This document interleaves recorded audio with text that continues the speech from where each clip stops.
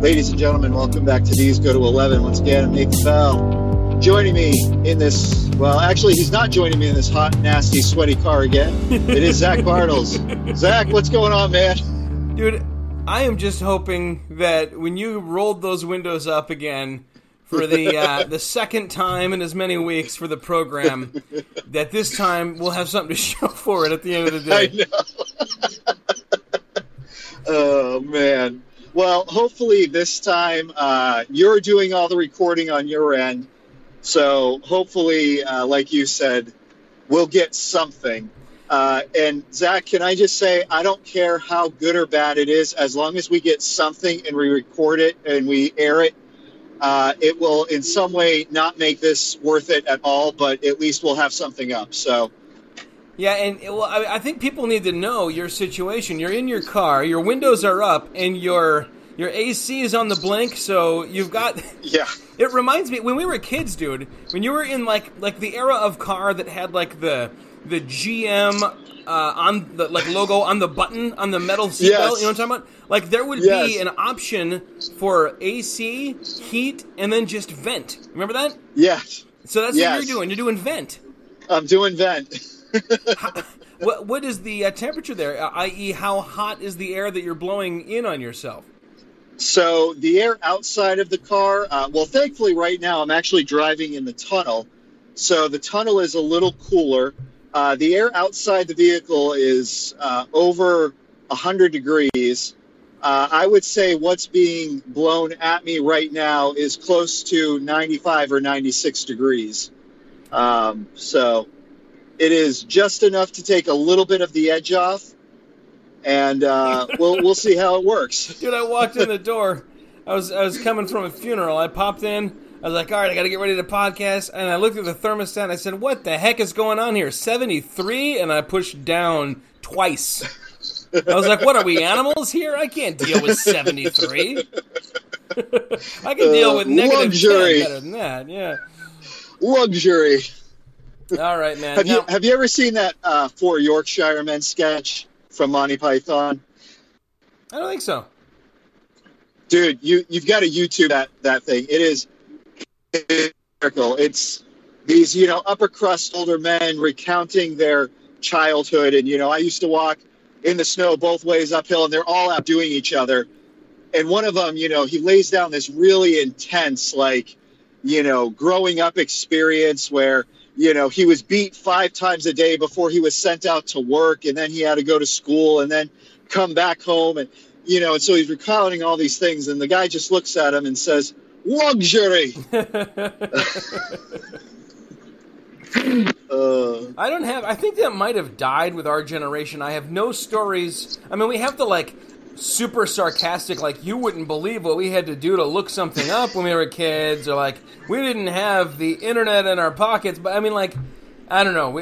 There's no, uphill both ways, Right. Toes are frozen, and my hands are scalding from the hot potato I had to carry, and, all that stuff. And right. I feel like we'd rather just sort of try and make our kids have a better life and not make them feel bad about it. But yeah, that's me anyway. I don't know. I won't make you feel guilty about how good you have it. Unless you complain. If a kid complains, right. Dude, if my kid says I'm bored during the summer, he immediately closes his eyes, recoiling, oh crap, I should not have said that, because there is a long speech coming. I've just sealed my doom. That's one that I cannot suffer. I'm bored, and I go, oh my goodness, I would be too. I mean, what could you possibly do? And then I just start running him. And if I say, you have to get off your screens for an hour, this kid will be like, well, I don't know what to do, and he'll just kind of wander around, looking morose. And I used to be like, listen, man, you could do this, you could do this. Now I just let him waste his time. And nice. I feel like that has worked. He's like, oh, crap, there is a lot of fun stuff I could do outside. I do have friends that live on the street. I do have, Transformers and Legos and, everything else. So, Beyblades, 17,000 Beyblades. Oh, my gosh. Dude, Man, my nuts. kid's learning like physics from those. No joke. He was explaining to me like the centrifugal force that made like these barbs come out from this, and then when it like, slowed to this many RPMs, they went back in, and that increased the strength of the spin and all this stuff. I'm like, I don't know if that's right, but you sound smart. Probably right. I don't know. He's just got to adopt a British accent, and then no one will ever question him. I think they would question as to why he had a British accent. But... Dude, my kid was doing a British accent at like 4. If anybody like said anything about something being fancy or something, he'd bounce on with the British accent. It was hilarious. That's awesome. Oh my gosh! So I gotta tell you, man, I haven't had a chance to listen to the Spider-Man.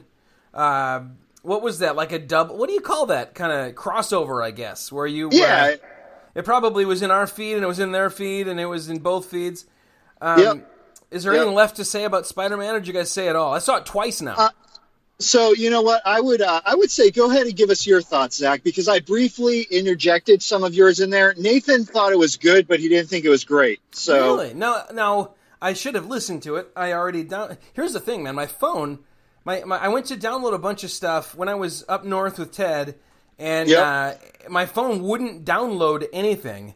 And I determined a few days later that for some reason my little SD card had decided it was write protected, and whatever I did would not make that. So I had to throw it away and get a new one. So anyway, that's my excuse. Oh, crazy! What was his beef with it? Like, what didn't he like?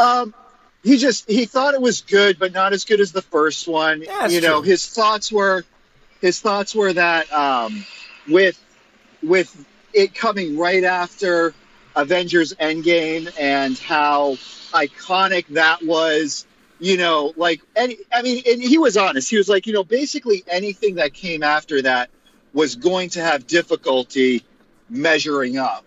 But he did say that out of all the sequels from Marvel, he thought it was the best. Dude, here's an unpopular opinion. Okay. I would rather watch Far From Home than Endgame any day. I doubt I'll ever see Endgame again. Interesting. Now, see, and I told him, because you remember when he was on with us, you and I were actually more, this is the thing. When I say I'm like more against Endgame, like I thought it was a good movie, people. Stop ripping on me for thinking it was a lousy movie. I thought it was a good movie. I thought that there were other movies that were better to close all these things out. Hey, buddy. It had some issues. I need you to say that last thing again. I got nothing. I got tunnel voice from you. So what I said was, I thought Endgame was a good movie.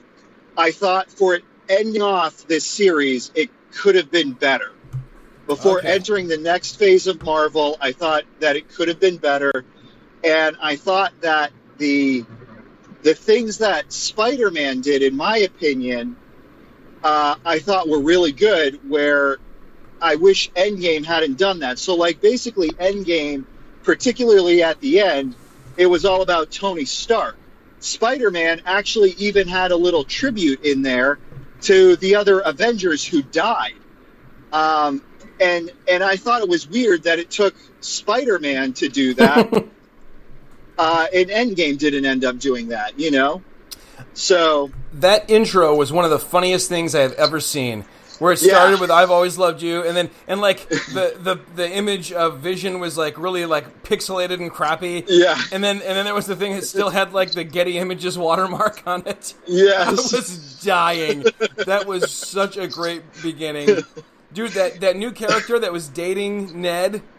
Oh my goodness. Hilarious. She was great. Yes. And that whole story arc was perfect. I would have rather probably just watched like a Peter Parker movie than the Spider-Man movie at that point. It was, and the MJ Peter thing was just, it was great. The whole thing was great. It was I mean, you and I probably had a half an hour discussion about how great it was in between the two podcasts last time. But there's probably not a ton more to say. I really don't know what more. If the beef was it felt too small after Endgame, that was what I liked about it. And yet at the same time, it wasn't just like, you know, the friendly neighborhood Spider-Man vibe. He's, you know, globe-trotting. They're going all across Europe. We're seeing all these huge amazing set pieces. We're moving into this virtual reality world that's indiscernible from the real world. And if you're locked in it, it was really, really, it delivered is what it did.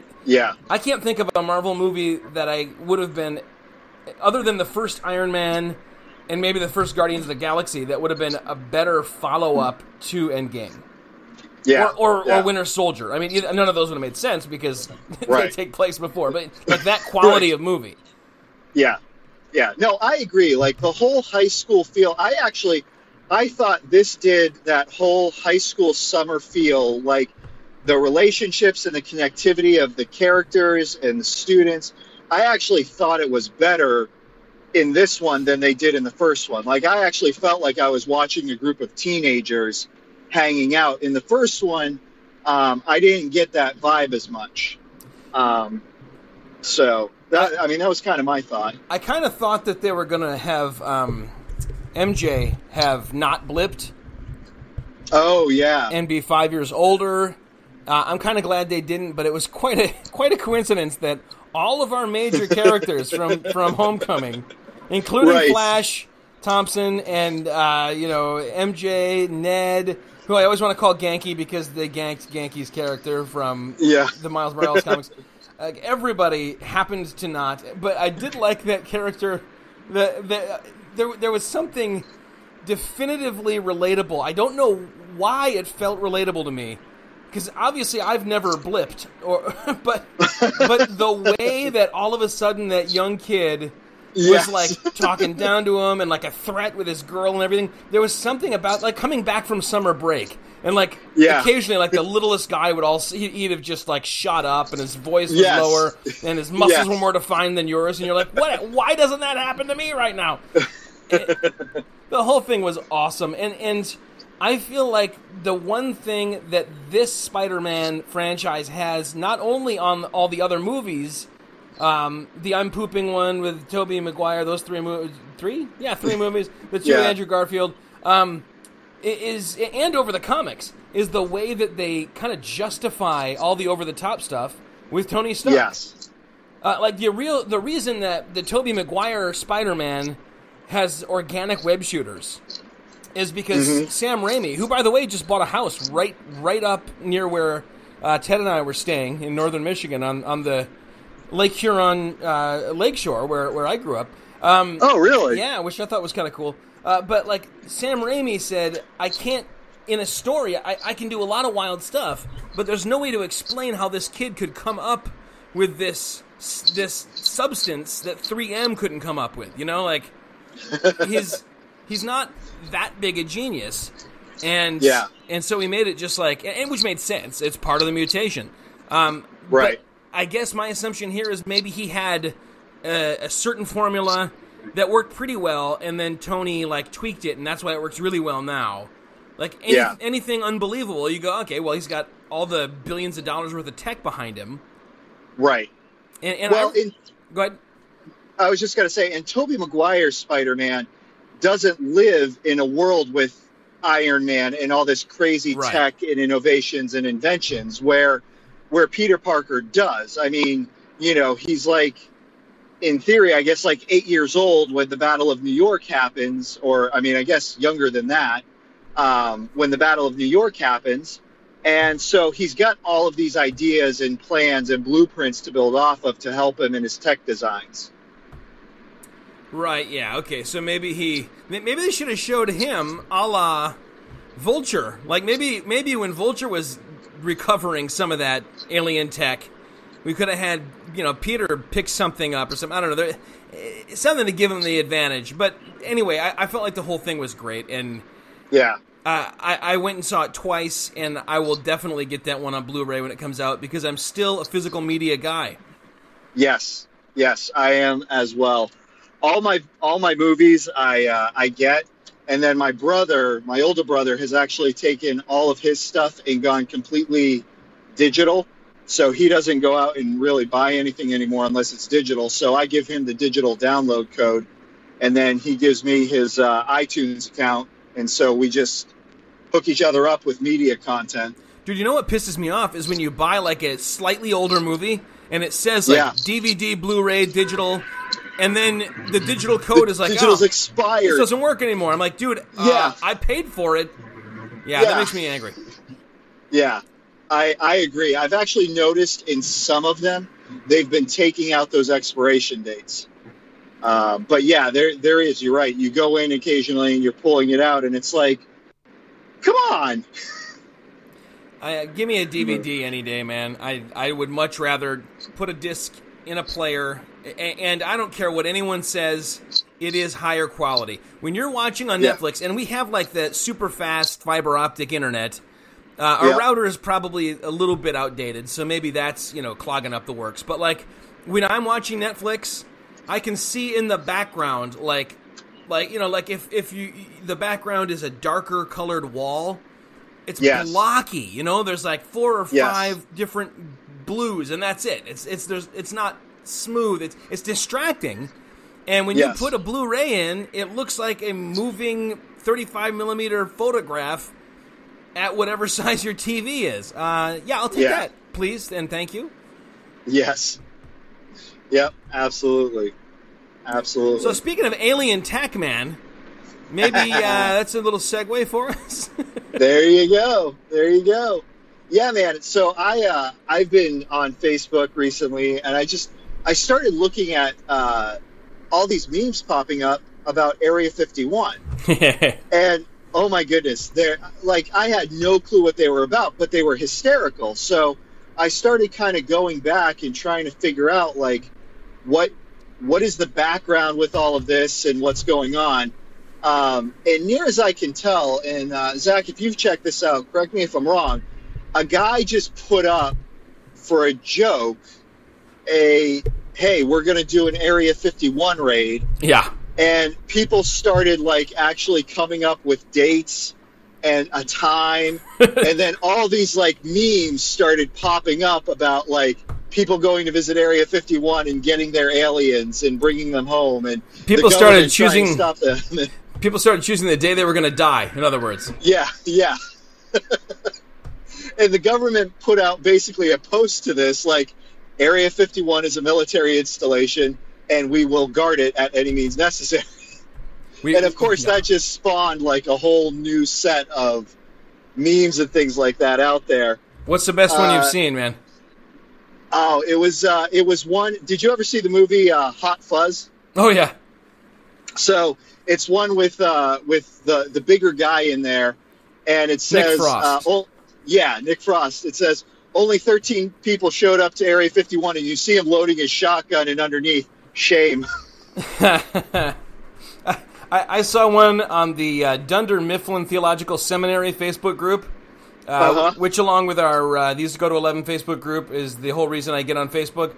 It had a picture of Jim, Dwight, and Michael with the fake mustaches on, and it was an event, like a Facebook event you could sign up for. And it said, burn Utica to the ground while everyone is busy at Area 51. Nice. So what do you think about that? Like the whole like blowing up. I mean, do you think some people are seriously going to like join in on this thing and try to get in there? Or do you think this is like run its course as a joke? Someone will. People will. 1.5 million people have signed up, and some of them have nothing better to do. That's just a fact. So people will be there. I don't think they're gonna get cut down with chain guns or anything. I know the government is savvier than that, and I think they'll use some kind of non-lethal like sound blasting or something. I think it'll be very uncomfortable, and I think people are going to be prosecuted. Yeah. Can I confess something kind of weird to you? Sure. Whenever I read about, like, Freedom of Information Act, or declassify everything, or open up and tell us everything that happened related to the supposed alien crashes or the Kennedy assassination or whatever, I don't get excited. I feel really annoyed. And I think it's not that I'm like on the side of Big Brother. I'm not, the rich and powerful elite that benefit. I think it's just that it robs a little more of the kind of excuse me, the kind of like mystery and the sort of excitement of our culture.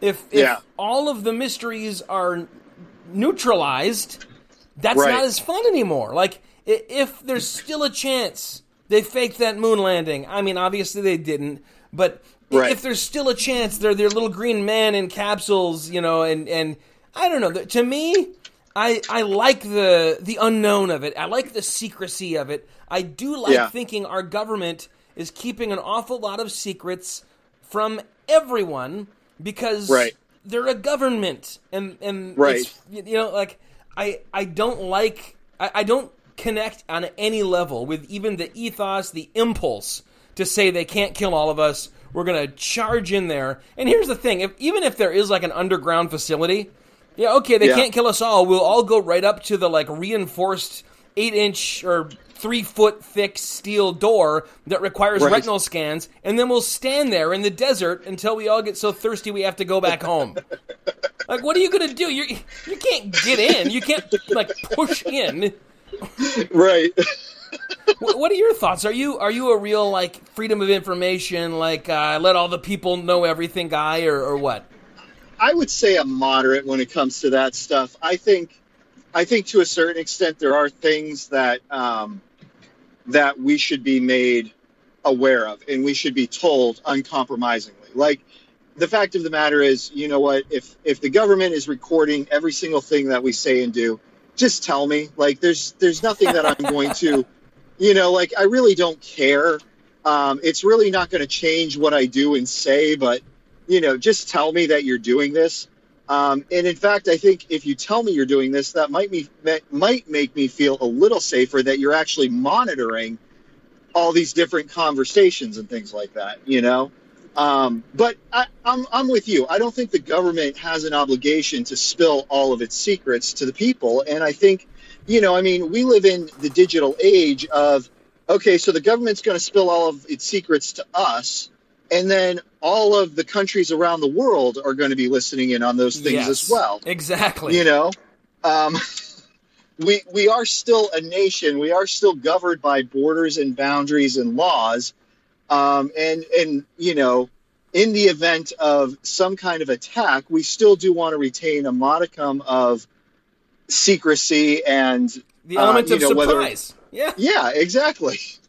So, yeah, I think there are certain things, like I said, that I'm like, just, you know, tell us what's going on. But a lot of other things, it's like, no, I don't think we need to know all of the ththings that are going on. And I don't think the government has an obligation to tell us all those things either. Dude, do you listen to a podcast called Radio Lab? It's also an NPR show. No, but I've heard of it. Oh, you would like it. It's really, really good. But you should check out, they have one, I can't remember exactly what it was called. It was the term based on either the case or the lawyer who came up with the phrase. But it was all about the initial secret that someone had filed the Freedom of Information Act to unlock and release, and how they were like, how do we not break the law, but not break our duty to the CIA, like our sworn like vow that we took to protect our secrets and do what we do. And they came up with that I can neither confirm nor deny. It was a sub that had sunk, a Russian sub, and we had located it and tried to get inside and all this stuff. And it was like a neither confirm nor deny, which has become it's like this whole thing that people parody and parrot and stuff. But in the 60s or 70s, whenever this happened, it was that was brand new. And I don't know. I think that, like you say, there needs to be a lot of stuff that if you throw it out there and say, here, everyone can know, that puts us at a distinct disadvantage to people who can kind of keep their stuff together and keep it secret. Like, we don't even know exactly who has nukes. If we not only say, everyone knows we have them, but we say, this is how many and this is exactly where they are. Oh, and if you file a request, I'll tell you exactly how we made them, like the process. I mean, where do you draw the line? I don't get, I get the reaction to like the really big government. Like, I get the bitterness and resentment of you're doing all this. I'm supposed to be the government. It's of the people, by the people, for the people. But of the people, by the people, and for the people doesn't mean every single one of the people is involved in every single aspect of the government. Yeah, exactly. Yeah. No, I agree 100%. I think, I think some people are, I think like it's with like anything. There are people out there, who have a well-balanced thought and idea of what the government should be doing.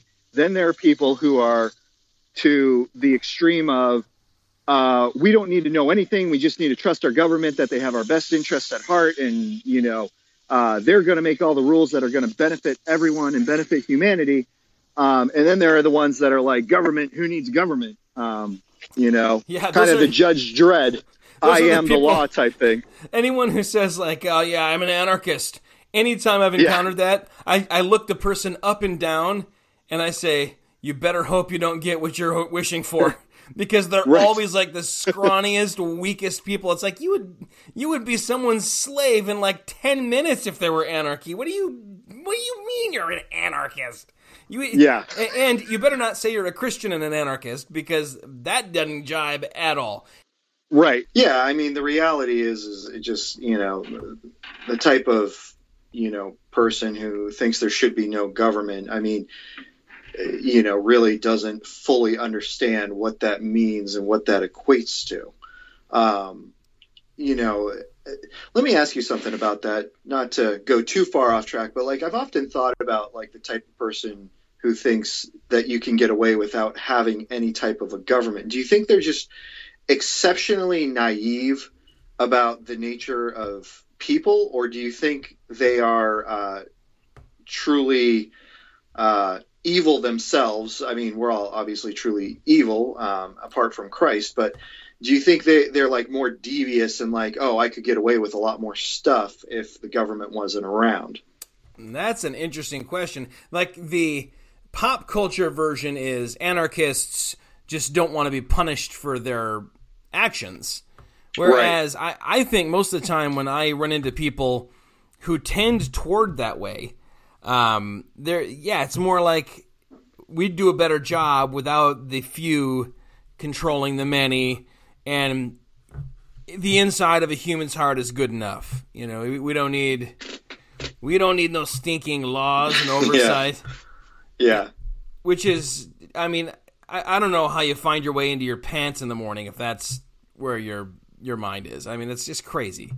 Yeah. I mean, it doesn't take much to open up the newspaper or turn on the news and find out that that's, the state that humanity is in sin nature, just how far we've fallen into sin nature.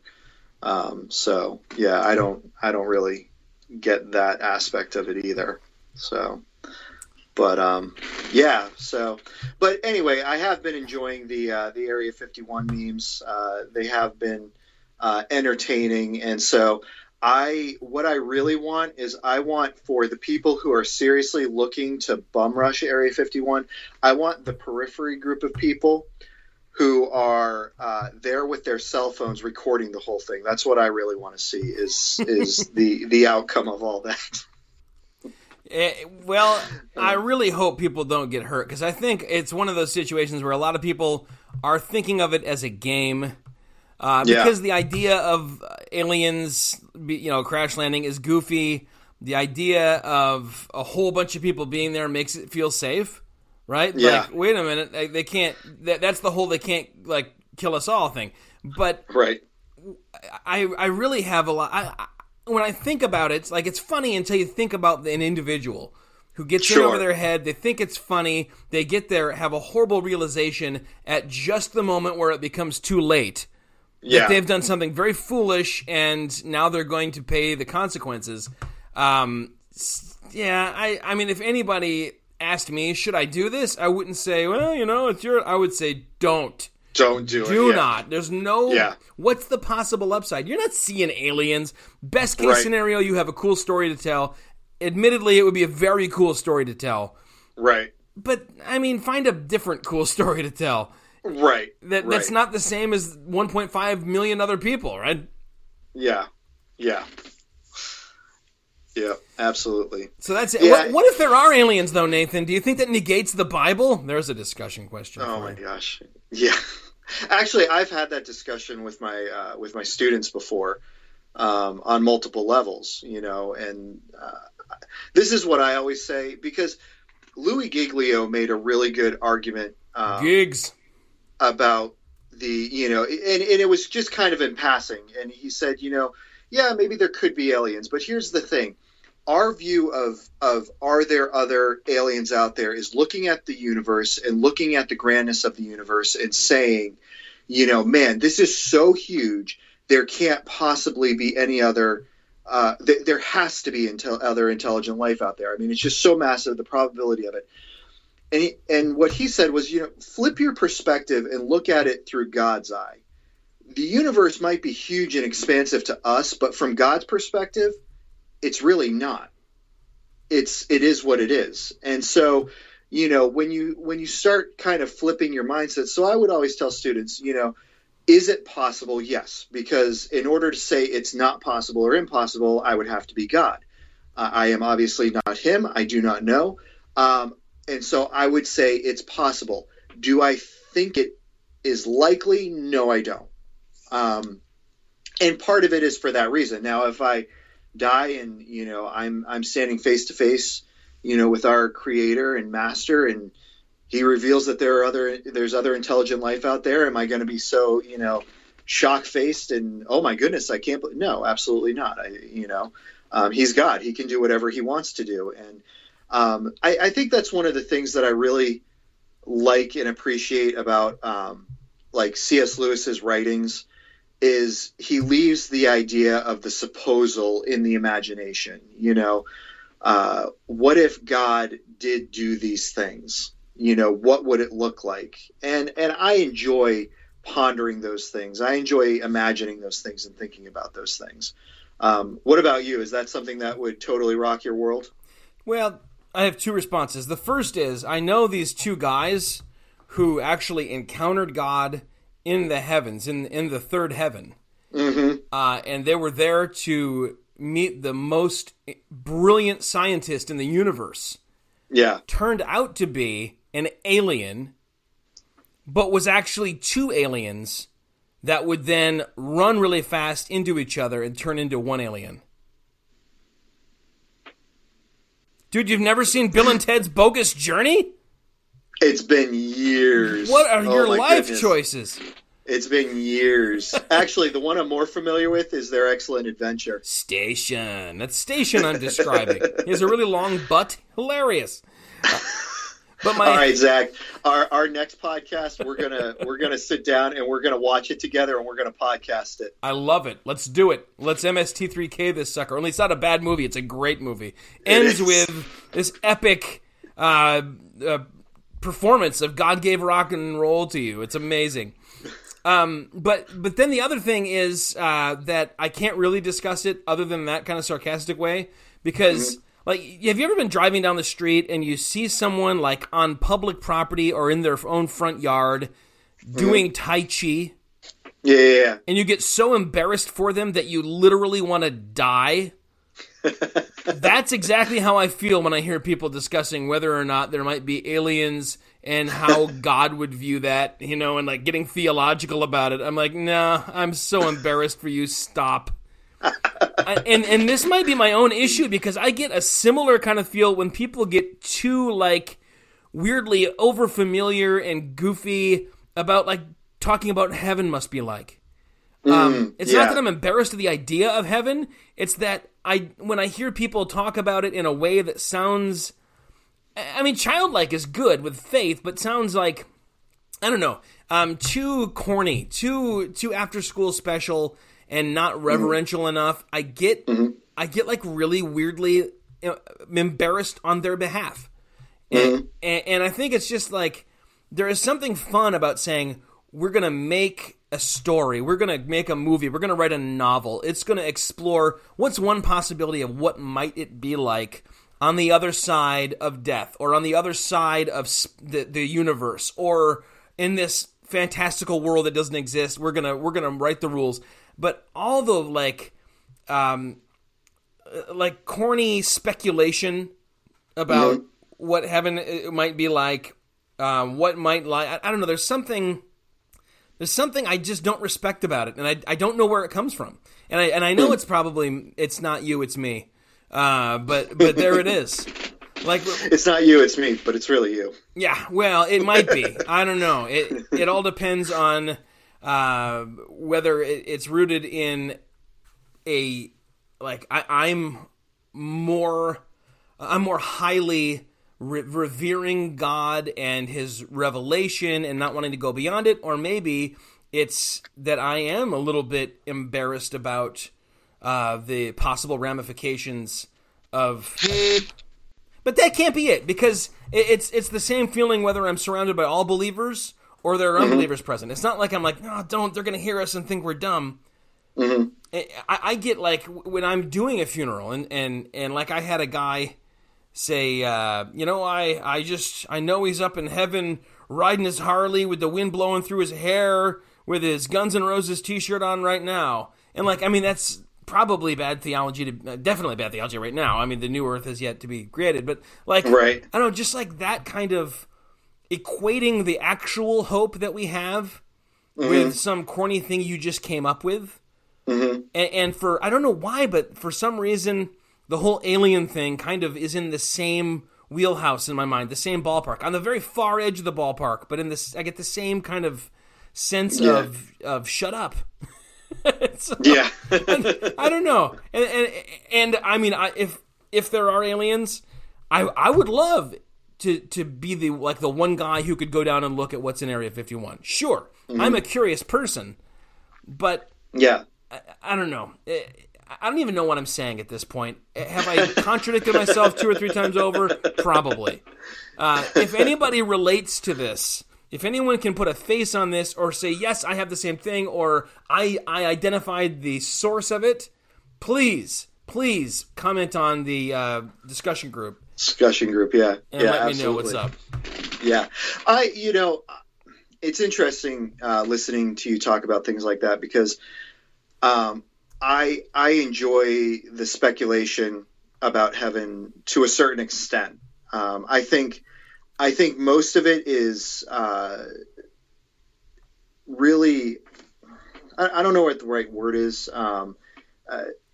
It's stereotypical for a lot of things, and it's not necessarily biblically based and rooted. I mean, when you look at what Scripture says about, the new heavens and the new earth and everything that's going to be, put right again, there's not a whole lot said. I start cringing when people start holding up books and stories about people who have died and gone to heaven. Oh, yeah. They start holding these things up right next to the Bible, saying, well, it's true because this person saw it, and this is what, the Bible says about it. And it's like, look, we have Paul in the Bible talking about someone he knew who, went up to, or it was him, right? He went up to the third heaven, had a vision. That's what we think, yeah, that it was probably him talking about himself. And he says nothing about it. This is under the authority of Scripture. If there's any doubt about the inspiration of the Holy Spirit and what God has to say on the subject, we get nothing on it in this vision or experience, whatever he had, however he encountered it, we get nothing. And so I'm sorry, I'm not about to go out and promote a book that, some 5-year-old wrote under the coercion of his father to, make all this stuff up. And no, I mean, I am content to ponder these things, to leave up to my imagination within the realm of what I think my relationship with Christ will look like, and kind of try to picture that. I have no issue guiding students and telling them, this is what I think. Obviously, I don't know, but this is kind of my thoughts on it. I have no problem doing that, but ultimately saying anything that we have that could have been concrete wasn't given to us. And so we need to just, going back to Deuteronomy 29:29, the secret things of God. Yeah. That there are things that God has not revealed to us, and we need to be okay with that and just say, you know what, when it's time, and he will reveal it to us in time. Or not. Who knows? Right. Now, he may keep state secrets as well, and so I don't know that God has a Freedom of Information Act. I have to say, the thing I think that ties these two things together is that when you bring up like the Malarkey book and stuff, I really do put in my mind, I went to heaven and here's what heaven is like that goes way beyond Scripture, and I was abducted by aliens and here's how they probed me. I put those stories in the same category in my mind. Yeah. I don't know that they're not true, but they're probably I mean, like, one of them is probably a dream and some weird, bad, whatever, Indian food or something you had the night before. And one of them may be, the effects of the drugs as you were lying on the table in the operating room and the light. I don't know. It's not impossible, but I don't need for it to be true. That's for you if it's true. It's not for me. Right. So you don't need, and it's certainly not for your enormous bank account. Yes. Yeah, absolutely. And I think that is the difference, and that is critical. That I have heard many godly men and women talk about experiences that they've had with encountering the person of Jesus, and it's never sensationalized. It's just very matter of fact, and it's like there's never really these huge descriptions. We talked about this last week, with the way that different people encounter and come to Christ. And in the Middle East, it is often tied to these visions of Christ, but it's never like this sensationalized, I'm going to write a bestseller on this, or, it's always just, this is my story, and take it as you will, but that's what it is. And I really appreciate those types of things, because there is the understanding that it was revealed to me, not to you, and so I'm not going to expect you to believe me. Hey man, did you? And this is not anything we talked about, but talking about malarkey and supposed visions, extra biblical information and words given by God. Have you seen this recent Bethel thing? I saw the article. I didn't have a chance to click on it. Why don't you give me the quick download on it? Well, here's the thing. It's from Reformation Charlotte, which a lot of people don't realize is basically pulpit and pen. So grains of salt all around. I usually, if I see something where I'm like, oh, interesting, I will click over there while kind of digging my heel into my other calf by way of penitence. For giving them another click, and then I will open only the original source and not read any of their vitriol, which is what I did here. And I don't know if they put it up or if someone else did or if Bethel themselves did, but it had a ton of context. And as you watched it and the context unfolded after the comment, it got less and less problematic, but it doesn't matter. It's still blasphemy, I think.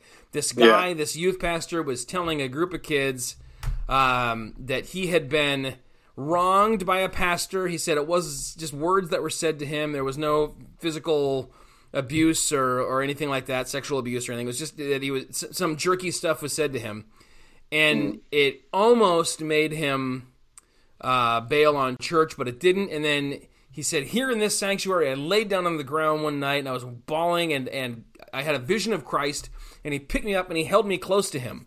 And I'm watching this, I'm going, okay, I wonder if this is what these mean guys have an issue with. Like the idea they're going to be like, that's gay or something. Like I could see that. Jesus holding me close to his chest. I'm actually getting a little emotional as I'm listening to it. I'm like, I know that feeling, man. I need that a lot. And John, by the way, needed it too. And Jesus was like, come here and lean on me. Right. But so he says, Jesus held me close to his chest and he said to me, forgive me. Oh. And I was like, what am I looking at? And all of a sudden, like the little like, aw, that's touching, went away in a heartbeat. And I had a real, and I don't put a ton of stock in this. This is just my own visceral reaction. Like, you know, when you hear someone say something really blasphemous, you have a real bodily reaction. I I recoiled. And he goes on to say, that Jesus said, because when that pastor did that, it was like I was doing it. And then he goes on to say, that might not sound right to you, but remember, Jesus didn't sin, and he took the punishment and the blame for all of our sins on his shoulders, and it's no different from that. He's taking the blame for this pastor's sin and saying, forgive me, because the pastor's never actually going to say, forgive me. I feel like he almost knew he was in a hole and was trying to kind of fight his way out of it. End of the day, though, I posted it, and I tagged them. I said, take this down. This is garbage, and I think you know it. And a bunch of people on my feed jumped in, and a lot of them pointed me to a Gospel Coalition article about all sorts of weird stuff Bethel does, including like people laying on graves to like soak up like the spiritual energy of the dead person in the grave, like voodoo kind of stuff. And weird. I had this sense of like, I don't want to know. I've kind of stopped trying to learn a whole bunch about churches that are doing awful things because it's not my business and it just gets me angry. And right. I need less of that. It's really, I get really arrogant and weird and finger pointy. And at the same time, also with that church, they do have some darn good music that has come out of it. Right. A lot of people don't like any of it. I like a number of songs. Yeah. What do you think of something like that? I mean, you've got. I think the gospel being sung in a lot of these, something like, forget Reckless Love, something like This Is Amazing Grace, Phil Wickham. Yeah. It's a great song. And when I sing it, I don't have a sense of like, I shouldn't be doing this because it's those guys. Right. What about you? Yeah, I remember when what was his name? Darn it. He sang Watch the Lamb. Ray Boltz. Yes. When he came out and, he's actively living a homosexual lifestyle, and there was a whole thing, and a lot of people were like, we got to throw away all the stuff and we got to, burn it. Yeah, exactly. And it's like, why? Exactly. If the truth of God's word is in there, to me, it doesn't matter if the person is a heretic or not. If the truth of God's word is still working in there and working through, then it's still God's truth. It's like when many times in Scripture, when you would see the Pharisees making these prophetic, profound statements that came from God, and Jesus would be like, "Oh yeah, that's a great statement. It came from my Father." Like God is still working through the heretics, whether they want it or not. And so, to me, if there is something that is there and it's solid, and we can point to it and say, "Man, this is the truth of God's word being proclaimed to these people in the midst of all this," then I say we celebrate that. And we, to me, I would be like, let's encourage that and let's push for more of that, because we do know that there is a huge following of people like this, but we also know that in the midst of, the spiritual carnage, so to speak, God is still working and moving in that. And them putting out, great music that points to Scripture and points to the gospel, I'm all for that, and I'm all for celebrating that and listening to that and saying, man, put out more. Is the fear that like people are gonna hear that music, look into it, go, "Oh, this is from this particular group," and then go listen to the teaching or something? Because I don't think a lot of people do that. Maybe it's happened, but the people in my church, they already, they have solid teaching. They often will come to me and say, I read this or heard on an article, I heard this on a podcast or a YouTube video. What do you think of it? And I don't tell them, no, don't ever listen to those people. I say you may be wasting your time with certain people, but sure. I would much rather they learn to discern for themselves and not and not have to keep bringing stuff to me. So I don't have I really don't. I used to. I don't anymore have like this scorched earth. You have to burn out the poison kind of mentality. I think about things like Paul saying, "Whatever their motives for good or bad, I rejoice because Christ is preached.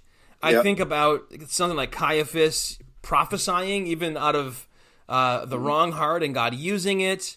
Yeah. All of that kind of stuff, I think, gives me a pause before I say, I mean, what is the danger of singing a song if the lyrics of the song themselves are not problematic?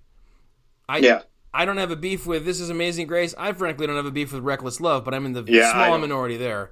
I don't either, quite honestly. I think you hit the nail on the head, though, when you first asked the question, what is their fear?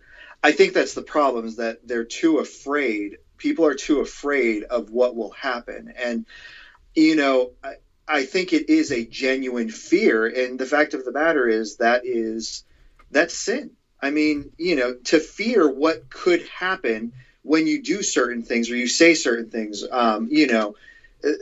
that's a problem. I remember having a conversation with a good friend of mine, and I said,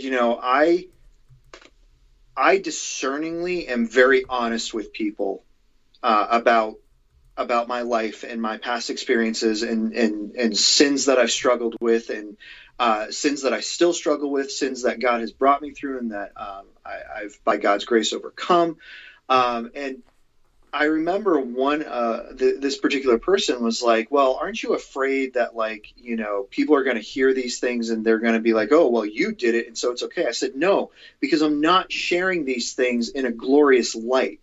I'm sharing them in the sense that this is my story. This is where I was in sin.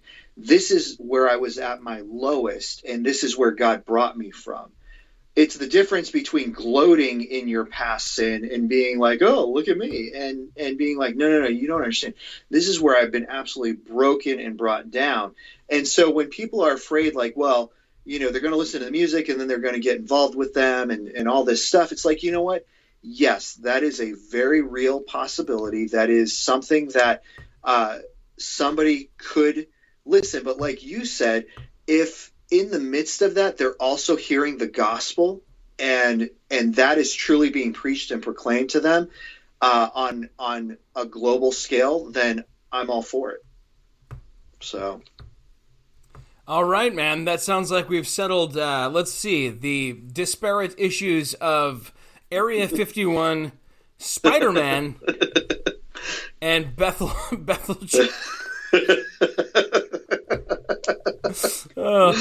for the record, man, I think the reason to get rid of Ray Boltz is just because, it was all so corny.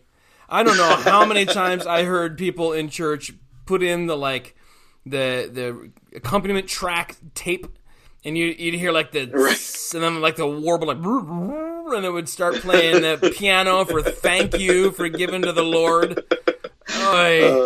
Right before they were about to collect for the missionaries. Oh man, I don't even hate that song though. And there was one called "Watch the Lamb." I remember being really good. Yeah. I don't know what the deal is with Ray Boltz.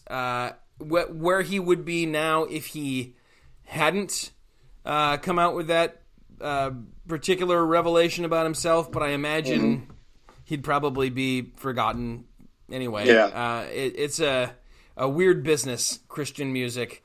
I still listen to a lot of stuff from the 90s. I listen to a little from the 80s, but not Ray Boltz 80s. Michael W. Smith, White Heart, White Secret Cross. Ambition. Dude, that album, Eye to Eye. Oh my gosh, amazing. We actually spent we were floating around my parents' pool on the 4th of July. Me, my sister, and my brother-in-law spent about an hour just talking through all of his early albums from from the one before that with Lamu on it. The Big Picture. All the way up through Change Your World. Nice. Which we thought were like some of the best Christian music albums that ever will have been. And then at my church we don't sing a ton of new stuff, and they played for me like his latest song that's like a worship song, and I was like, oh my gosh, this is just terrible. they're like, it might have fallen. I'm like, how do you go from something like, Hand of Providence, and right. or even like, what's the one? Oh, good grief! What's the one on Change Your World with the rap in it? I want to tell the world or Go West, Young Man, and then wind up here, man. Yeah. Get back to your roots. Get back to leverage, Michael. If you're listening, and I know you are, buddy, try to capitalize on this '80s craze right now and do a tour of all '80s hits, and maybe come out with an album of songs in that vein that sound a lot like that. That's what we want. It's time to come home, Michael. Come home. Mikey, if you're listening, buddy, come home. Oh, man. Dude, and in that kind of same era as well, Stephen Curtis Chapman, his stuff, where would you put Michael W. Smith and Stephen Curtis Chapman? Are they kind of equal for you, no. Or do you prefer one over the other? For me, I came into Stephen Curtis Chapman a little later. For me, Michael W. Smith, there is a certain kind of larger-than-lifeness. The first concert I ever went to at the Palace of Auburn Hills, where the Pistons played, was Michael W. Smith and Amy Grant. She was going to lead me on, and he was doing Eye to Eye. And I remember sitting in the back seat of the car when it was dark out and hearing like Ashton and like what's the one where there's like you hear like the Lord's Prayer, always living and learning. Like I don't know. Yeah. It seemed so much bigger than life. It seemed like it was infused with an actual kind of spiritual power. And I like Stephen Curtis Chapman. I think he's an amazing guy. He's lived an amazing life and he's made amazing music. But by the time we were listening to him, it was early. It was mullet years. It was like Tuesday's Child and, that kind of stuff. And Al Denson and some other stuff kind of came into the mix. They were just good singers we liked. I don't know. There was something about that first exposure at a young age and Michael W. Smith being in this moment where he was making music that really, I feel like some of that stuff reaches through era and it just grabs you. I would say Michael W. Smith and Rich Mullins are on equal footing in my mind as artists. Yeah, Rich Mullins, amazing. Did you ever get into Jeff Moore in the Distance? Oh yeah, I've got every single one of their albums signed in the basement.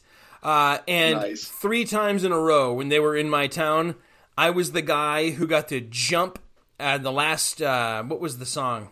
It was one of those from Friends Forever. When you are weak, I will be strong. When I fall back, that one. Whatever. No, it was from the Life Together. It was one of those, and they would pull somebody up on stage to jump off like the platform for the drums with the last strum of the guitar, and the first time it was just luck. I worked for the radio station, so I was up in the front row, and then after that, I would say to Roscoe Meek, I'd be like, "Hey, I got to do this last time, but can I do it again?" He'd be like, "Ah, yeah, sure." And so he would point me out, and then I started saying like, "Okay, I'm trying to become the guy who's had this happen the most times in a row." Those guys were awesome. Just nice. Really, really down to earth. When I worked for the radio station, I got stories galore on these guys. Like all this era of Christian singer, and they were some of the most. They weren't like, "Here's our rider. This is what we demand." They were like, "Okay, bring us into the church basement. Have a potluck for us. We will talk to everybody." They were just sweet people. That's awesome. And man, were they talented. And it was hokey music, sure. But then once in a while you get a song like One of My Best Days, which when I hear that, I will cry every time. Yeah. Oh, man, I love the song The Vow that they sing. Yes. Oh, my gosh, that is just so... That's Rich Mullins level right there is what that is. Yes, and then the one that they have, the Salvation Army. Oh, yeah, Heart to God and Hand to Man. Yeah. Dude. Those two just always blow me away. Let me ask you something. Yeah. What are the odds? I know his career isn't over or anything, and I hate it when people talk about people who, it's a different era of Christian music, and frankly, no one right now in Christian music deserves Jeff Moore. What are the odds we could get him on the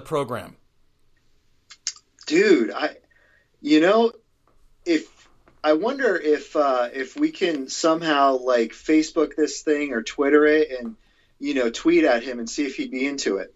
We could ask our listeners to jump on board. If you want to hear Jeff Moore of Jeff Moore in the Distance, dude, this guy he's lived so much of this stuff. He went through the fame machine, and as far as I can tell, was not corrupted and ruined by it. Continued making music. Still, I mean, I think he was at Grand Haven, Michigan, on Worship on the Waterfront. It's this. You watch the sun go down over Lake Michigan behind the artist. It's amazing.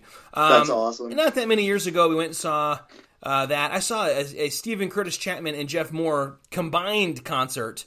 Oh, man. And they did each other's songs. Oh, it was so good. That was thousands and thousands of people. But I have a sense that he wouldn't be too big time for us. Yeah. He'd be like, sure, if I have time, I'm down. Yeah. Well, and two, the other thing is I've still also got contacts for some of the other artists that we've done over the years, so we could possibly see about, if there are any contacts through them as well. So I could reach out to some of them and be like, hey, do you have a contact with Jeff Moore, and see what they have. So, you know what I want to do? Possibility. What's that? I want to get Carmen on. I want to find out how many eons he's been alive. What it was like to be a pharaoh in Egypt.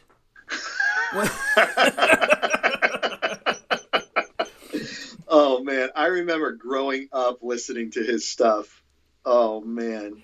If I want to annoy my wife, if I'm like low-key mad at her, but I don't want to say anything, I'll just put on like Addicted to Jesus or Who's in the House or one of those puffy coat, purple puffy Riot. coat era. Dude, we want a riot. I kid you not. I have 7 Carmen VHS tapes in my basement right now. Oh, that's so including awesome. This guy, the cojones on this dude, the brass sand that makes no sense when I realized I was getting a little crass. That to release a movie. I have that movie. Starring himself. Well, do you have part 1 and part 2? Because he came out with it in 2 parts on 2 VHS tapes, and the movie's punctuated with videos from that album. No, I know what you're talking about, the Riot video, but no, I actually have his movie, his boxing movie. Oh, Carmen the Champion. Yeah, I've got that too. But the Riot movie, he came out with it in 2 parts. So it was $50. You had to buy each one for $25 a pop. And then I got them for free when we stopped renting videos at the bookstore I worked at. I just bought them all for like $2 a pop or whatever. But I got to tell you, it wasn't that bad, man. If you and I are ever in the same room, that's what we're doing. First thing. Nice. I'm going to give you a hug. We're going to sit down, and we're going to put in... There's this scene where because he moves from... he's a cop, of course. He's the hero. Right. He moves from the inner city where there's gangs to this like town in Oklahoma that he remembers visiting as a kid, where it's all simple life. But guess what, man? Gang violence follows him there, and he's got to clean up the town. And it's like the PG version of The Substitute. 100%. Did you ever see the Tom that? Berenger's? Yes. Yeah. It's 100% that. He walks into this diner, and these gangsters have and they're all like Latino, which is weird to me because he's always kind of like celebrating that culture, and then he really stereotypes them. But he comes in, and one of them is standing on the like bar, the little bar at the front where you sit and drink your milkshake, and he pulls out his nightstick, knocks the guy's feet out from under him, and goes, "Feet off the table," and the guy falls down and like breaks his body on the. It's like, oh, Carmen, you're such a magnificent specimen. This was in the era where police brutality was not celebrated. Really It was one of the. Exactly. It was an article of faith. Oh, here comes my son carrying his karate bag, looking like he's just defeated a room full of ninjas. Dude, this has been an eclectic ADD episode. Oh my goodness, yeah, a little bit of everything, and we didn't even get to one of the things. Maybe a little bit by providence we didn't get to it, but we'll see if we circle back around. I'll leave it as a mystery out there. It was not Carmen related. That's the hint. Yes, it was. Not even a little bit. I could make a connection, but I won't. All right, dude, this has been great. we're going to go ahead. Want to remind people, don't forget, go ahead and ask to join our discussion group on Facebook. It is a dope group. We have great discussions on there. Also, throw us some love reviews on iTunes. Also, you can get on to Spotify.